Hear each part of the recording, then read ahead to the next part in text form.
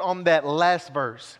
God acts, or God works, or God does for those who wait upon Him.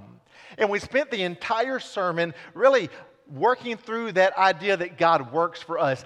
That simple statement makes God unique from all the other gods the world has ever seen. All the other gods say, come and work for me. Come and carry me. Come and satisfy me. But we serve a God who says, I want to work for you.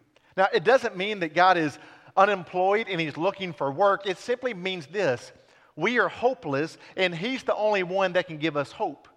We are lost, and He's the only one who can save us. We are in the dark, and He's the only one who can give us light.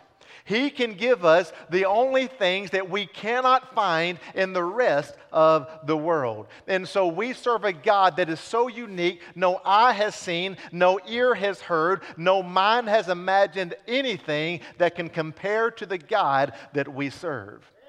But the verse continues, and it says that God works, or God acts, or God does for those who wait upon Him. There's one qualification, there's one condition, and I want you to notice it has nothing to do with church attendance. It has nothing to do with giving your tithe every week. It has nothing to do with singing in the choir or teaching a class. It has nothing to do with using your gifts, your talents, or your abilities. In this verse, there is one requirement, and that is simply that we wait upon God.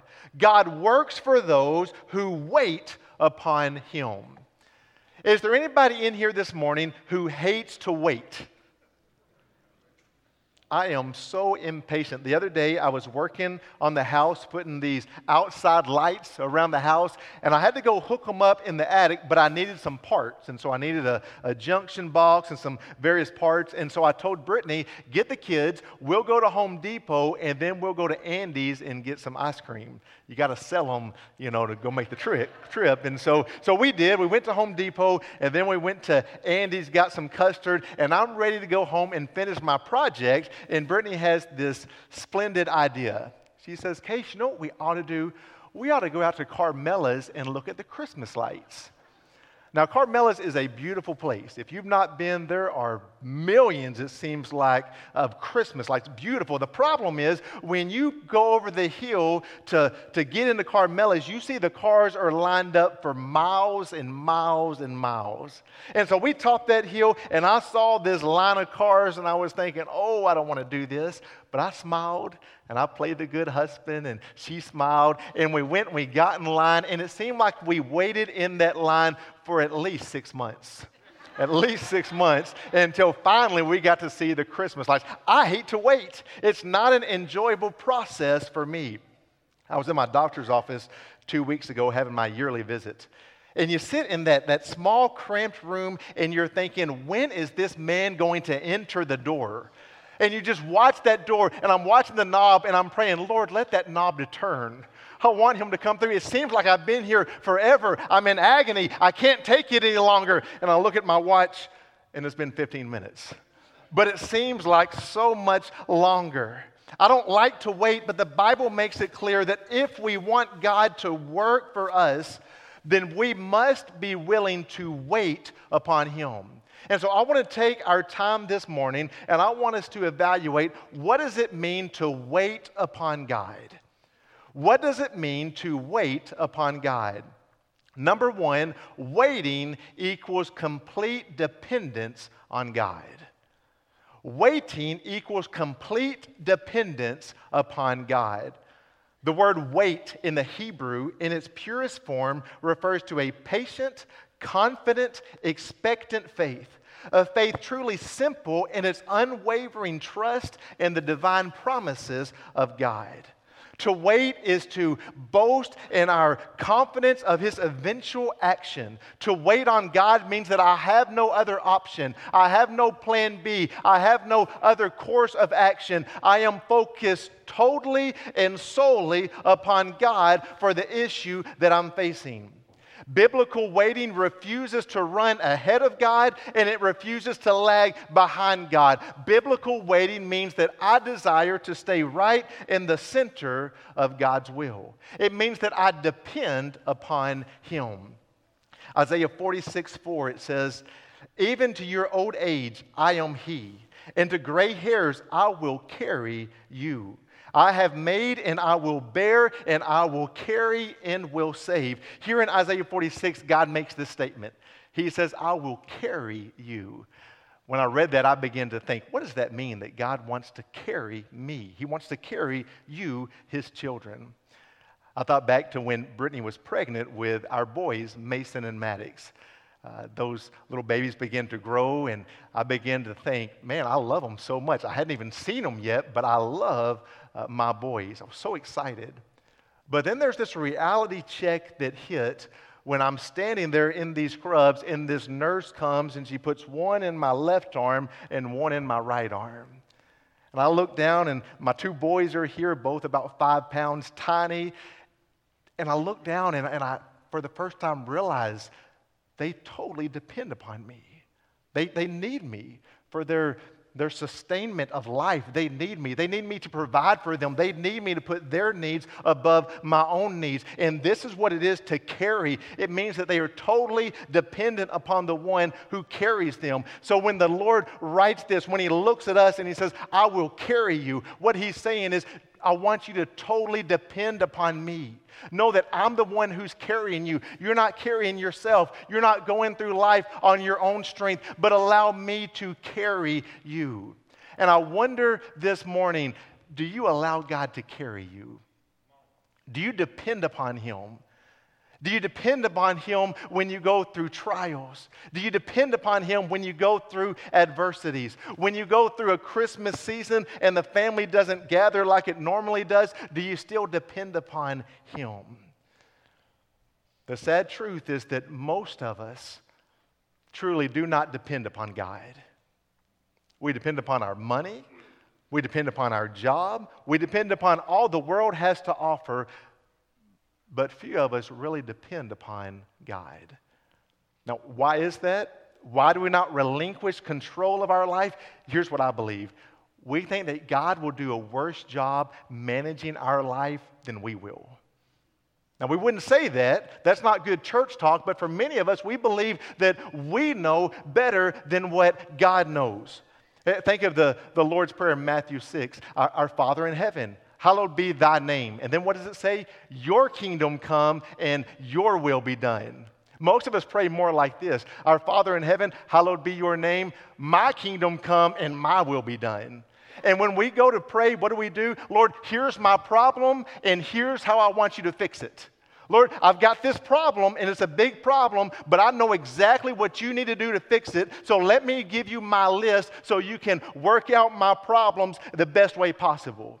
And for many of us, we tell God what to do. It's like for me, when I go to my doctor, I've already contacted Dr. Google, and I've learned from Google, and I'll walk in and I tell the doctor what's wrong with me.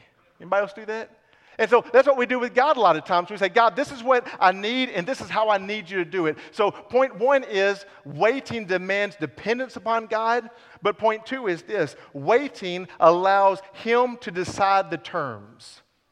Waiting on God allows Him to decide the terms. It's one thing to depend, but it's something else to let God decide the terms. The way that God operates may not be the way that I would choose.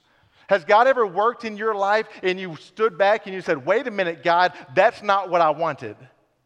In John chapter 11, we see a good example of this. It begins in verse 1 and 2, and it says, "Now there was a certain man who was ill, Lazarus of Bethany, in the village of Mary and her sister Martha." And so there's Lazarus and Mary and Martha, and the Bible says that one day Mary and Martha wake up, they see Lazarus, and Lazarus is sick. Now, they do the right thing. They depend upon Jesus. And so they send word to Jesus. And the word is simply this: Jesus, the one whom you love, is ill. They're depending upon God. That's point one. That's great. That's awesome. Good start. Lord, the one that you love is ill. And there's an expectation to that. They're expecting that Jesus will immediately stop what he's doing. He will come to Bethany. He will come to the aid of Lazarus, and he will heal Lazarus. But that's not what Jesus does. The Bible continues, and in verse 5 it says, "Now Jesus loved Martha and her sister and Lazarus. So when he heard that Lazarus was ill, he stayed 2 days longer in the place where he was." He found out Lazarus was sick. Lazarus is not doing good. He loves Mary, Martha, and Lazarus, but he stays 2 days longer. Do you know why he stays? He stays so that Lazarus will die. That's why he stays. That's not what Mary and Martha wanted. They wanted Jesus to come immediately, but he stays so that Lazarus dies. When Jesus returns, both sisters make this statement to him: "Lord, if you would have come sooner, this would not have happened. We sent for you. We expected you to come, but you didn't, and now Lazarus is dead." Do you see what they've done? They depended upon Jesus, but they did not allow Jesus to set the terms of the arrangement. For many of us, we depend upon Jesus, we depend upon the Lord, but we also want him to work just the way that we tell him. Here's my question for you. Do you still have faith?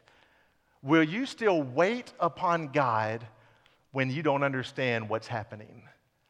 Will you still have faith and wait upon God when you look up to the heavens and you say, "God, I really don't get it. This makes no sense to me"? Do you still have faith? Will you still have faith when you get a meeting at your office and you just found out that you lost your job? Do you still have faith in that moment? Will you still have faith? Will you continue to wait upon the Lord when the doctor calls and says, "Hey, the test doesn't look good. I need you to come into the office so we can talk"? Do you still have faith in that moment? It's one thing to depend upon God, but it's another to say, "Lord, you are in total control, and whatever your will is, I'm going to submit under that." And for many of us, that's when it gets tough. That's when it gets difficult. You want an example of this? In Luke chapter 22, the death of Jesus is on the horizon. And so he's met with his disciples. They go out to the garden. The disciples are supposed to be praying. Jesus goes in the inner part of the garden. He kneels down. He's praying. And the Bible said that his sweat turns into great drops of blood. He's in much anguish, much agony. And he says this prayer: "Lord, if there's any way, let this cup pass from me." In other words, he's saying, "Lord, is there another option? Is there another course of action that we could take? I'm not really looking forward to what's going to happen in the next few days. Is there another option on this?" But then he says this: "But nevertheless, Lord, not my will, but yours be done." If this is the way it needs to happen, then I am submitting and I am surrendering under that. Listen to me, to wait upon God means, number one, I trust you. But number two, it also means that whatever you decide, I'm going to submit under it, because I know that you're God and I'm not. I know that you have the wisdom that I don't have. I know that you have the knowledge that I don't have. I know that I may not get it, I may not understand it, but I trust you no matter what. And I just wonder, can we say that this morning? It's easy to say, "I love the Lord and I trust God," when everything's going smoothly. But what about when things are tough? What about when life gets difficult? What about when God works in a way that is totally opposite from the way that you wish He would work? In that moment, do you still trust Him? In that moment, can you still wait upon Him? Waiting requires dependence. It requires relinquishing control. Number three, waiting on the Lord removes self-reliance. Waiting on the Lord removes self-reliance. He may tell you to do nothing, and He may tell you to do something. When God revealed Himself through the events of the Exodus, the plagues, the dividing of the Red Sea, God is the one who did all the work. You remember the plagues? There's the water into blood. There's the gnats and the frogs and the boils. Eventually, there's the killing of the firstborn son. What did the Israelites do through all of this? They waited.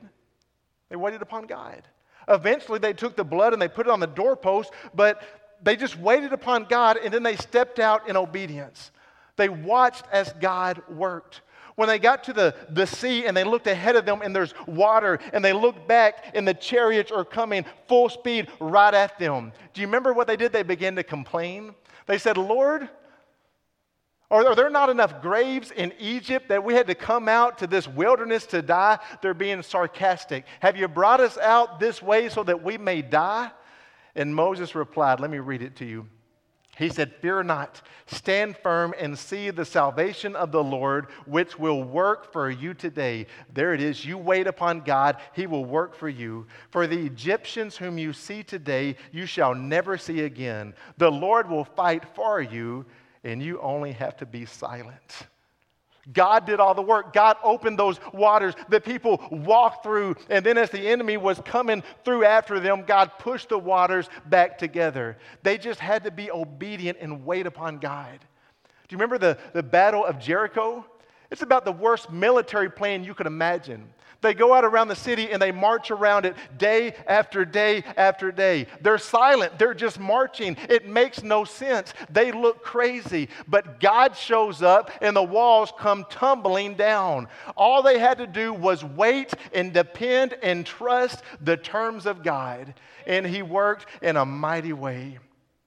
Listen, those who give up their own frantic efforts to save themselves and turn expectantly to God will be able to replace or exchange their worn-out strength for new strength. Self-reliance is exhausting. There's some of us in here this morning, and we're exhausted from Christmas. Here's what happened. You spent the last week trying to put together the perfect Christmas because you thought it would bring joy, and you thought it would bring happiness, and you thought it would bring this family together, and in doing so, you're just worn out. How many mom and daddy stayed up late on Christmas Eve putting gifts together, making sure the meal was just perfect, making sure that everything was in its proper place? We do all these things, and at the end of the day, we are exhausted, and many people today are just utterly exhausted. Isaiah 40 Verses 30 and 31 says this, even youths shall faint and be weary, and young men shall fall exhausted. But they who, catch it, they who wait for the Lord shall renew their strength. They shall mount up with wings like eagles. They shall run and not be weary. They shall walk and not faint. Do you feel exhausted? Do you feel worn out? Here's what the Bible says. If you want to regain that strength, what should you do? Just wait upon the Lord. Just trust Him. Just depend upon Him. You don't have the tools in your arsenal to navigate through the complexities of life. Have you ever tried to do a task that you did not have the proper tool for? It'd be like me telling you to go dig a hole, but you don't have a shovel. And so I give you a spoon. What's going to happen? You're going to go, you're going to dig, but you're not going to get much done, and you're going to get exhausted in the process. It's like me telling you to go mow the grass without a lawnmower. And so I toss you a pair of scissors, and you go in the yard, and you start cutting the grass. You don't get much done, and you're going to be exhausted. Listen, the world does not have the joy we're looking for. The world cannot offer the peace that we long for. Only God can give us that. And so He says, if you're exhausted and the world is leaving you burnt out, just wait upon me. Just wait upon the Lord. Jesus said it like this, come to me, all who labor and are heavy laden, and I will give you rest. Take my yoke upon you and learn from me, for I am gentle and lowly in heart, and you will find rest for your soul, for my yoke is easy and my burden is light. Some of us this morning, what we need most is just to rest in the Lord. Just to slow down and stop doing so much. Stop worrying so much about our action and just worry about who we are in Him. Let me show you a couple more things. Let me show you the curse of self-reliance. Isaiah 31:1, it says, woe to those who go down to Egypt for help and rely on horses, who trust in chariots because they are many, and in horsemen because they are very strong, but do not look to the Holy One of Israel or consult the Lord. Woe to those who look to the strong chariots and the strong horsemen. Make it today. Woe to those who look to their bank account and think everything's okay. Woe to those who look at their job and think their life is on track. Woe to those who watch the stock market and they judge their day by the stock market. Woe to those who look at everything the world has to offer, but they never look to God. They never wait upon the Lord. They never depend upon the Lord. Woe to those. What's going to happen? They're going to live in defeat. It says in 2 Chronicles 16, at that time, Hanani the seer came to Asa, king of Judah, and said to him, because you relied upon the king of Syria and did not rely upon the Lord your God, the army of the king of Syria has escaped you. You relied upon the king. You relied upon what the world has to offer. Because of that, you're going to live in defeat. When we live our life based upon our own gifts and talents and abilities, then we are going to live in a constant state of defeat. Let me show you the consequences of self-reliance. What happens when we rely upon ourselves? Genesis 15 says that Abram goes out and God makes a promise to him. It says, Abram, look up in the sky. Count the stars. And I picture that Abram looks up and he begins to try to count. 1, 2, and there's just so many he can't count. And God makes this promise and says, Abraham, that's how your offspring are going to be. You're going to have that many offspring, just like the stars in the sky. Now, I have no idea how much time passes between Genesis 15 and Genesis 16. But when you get to Genesis 16, verse 1, it says, now Sarai, Abram's wife, had borne him no children. And she had a female Egyptian servant whose name was Hagar. She's getting impatient. You ever get impatient with God? God, you're not working fast enough. And so she gets impatient, and she comes up with this plan in verse 2. And Sarah said to Abram, behold, now the Lord has prevented me from bearing children. So go into my servant. It may be that I shall obtain children by her. And Abram listened to the voice of Sarai. He went into Hagar, and she conceived. And when she saw that she had conceived, she looked with contempt on her mistress. Verse 15, and Hagar bore Abram a son, and Abram called the name of his son, whom Hagar bore Ishmael. That was not the plan of God. God's plan was to work through Abram and his wife and have multiple offspring, as numerous as the stars in the sky and the sand on the seashore. But they believed they were helping God. They believed they were doing what is right, and they devised a plan. And I want you to notice that their plan has brought misery from that moment all the way to the present. Ishmael was born. The Ishmaelites were in great conflict with the people of God. Even today, you can trace the Muslim religion all the way back to Ishmael right here, and we see the conflict that's still happening today between the Muslims and the people of God. And it all goes back to this right here. It all goes back to where Abraham and Sarah would not wait upon God. Here's my point. When we forgo waiting upon God, we bring consequences upon our life. So there's the curse of self-reliance. Let me show you the blessings of God-reliance. We're almost done. Jeremiah 17, 7 and 8. It says, blessed is the man who trusts in the Lord, whose trust is the Lord. He's like a tree planted by water that sends out its roots by the stream and does not fear when heat comes, for its leaves remain green, and is not anxious in the year of drought, for it does not cease to bear fruit. The Bible says, blessed is the man who trusts in God. The one who trusts in God is like a tree that's planted by the streams. And the roots go down and they get into the water. And even when the heat comes, the leaves still stand on this tree. Even when the drought comes and things are difficult and things are tough, the tree still stands and it produces fruit. Do you know why? Because it trusts in God. Listen, friends, even in the midst of a pandemic, even in the midst of political unrest, even in the midst of racial disputes, as Christians, we ought to stand firm. We ought to produce fruit because we are founded upon the Lord. That's what he's saying. He says we trust in the Lord, and because of that, even when things get tough, we are still a fruit-bearing group of people. And so here's the question I want to ask you this morning. Are you waiting upon God? Maybe in your life you're going through a difficult season. Maybe there's something that you don't understand. You don't get why God's working the way that He's working. And I wonder, even in the midst of this, can you still wait, depend, and trust in God? But it's not just about when we go through adversity. It is a season of our life. I want to close and show you something I find interesting. Open your Bible to the book of Luke, chapter 4. Luke, chapter 4, verse 16.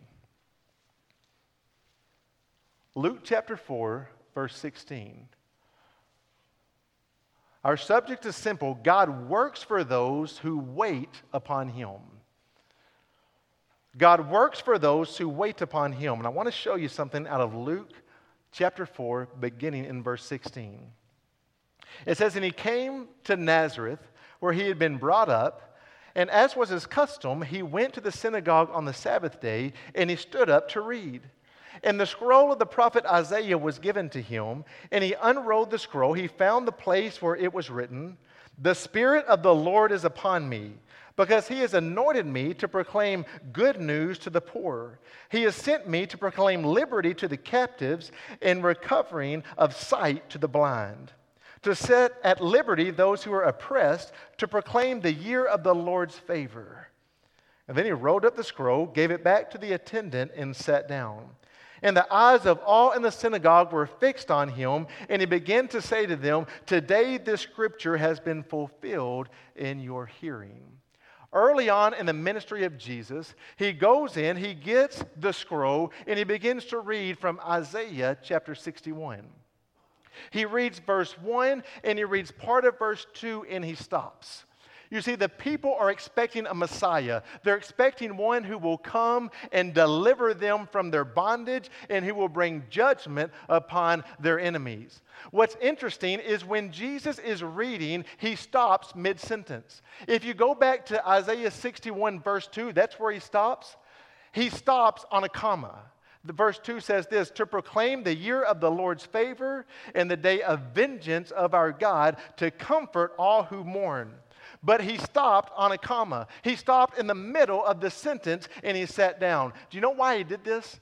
He did this because He's talking about what He has done. He is the Messiah who has come to give sight to the blind, to free those who are oppressed. But the rest is yet to come. The rest is going to be centuries later. In other words, even today in the church age, we are living in the comma.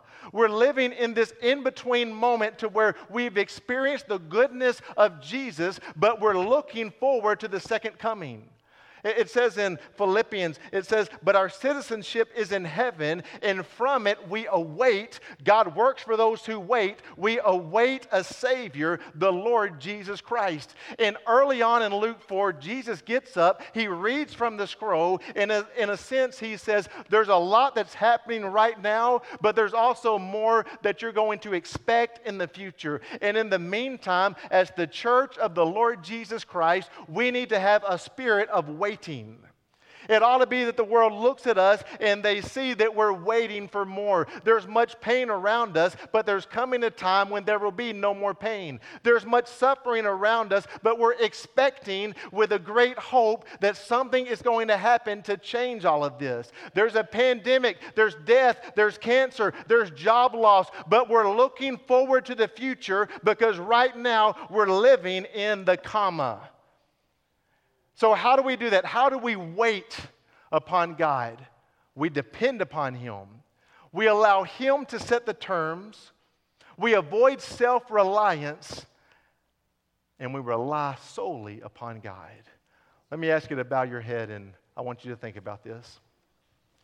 It could be that in your life, the Lord has shown you something, and He said to you, you know what? You're depending so much upon what you have.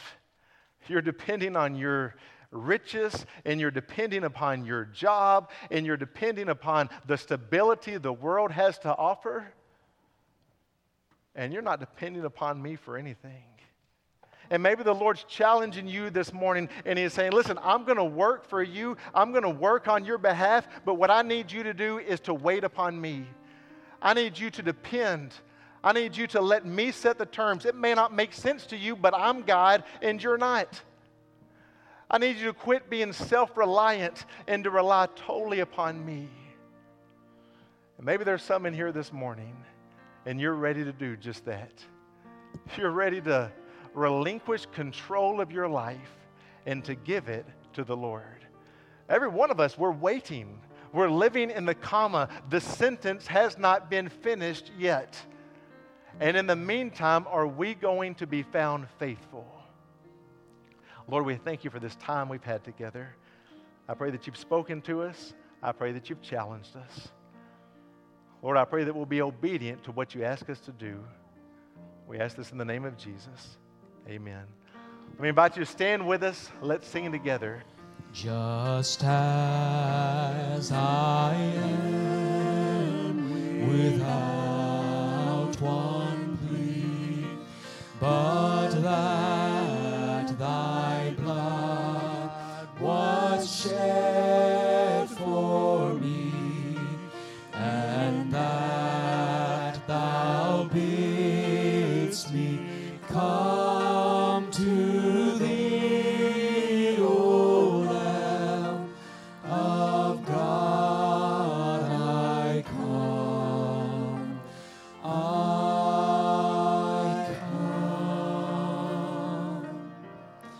just as I am, and waiting not to rid my soul of one dark blot, to thee whose blood can cleanse each spot, O Lamb of God, I come,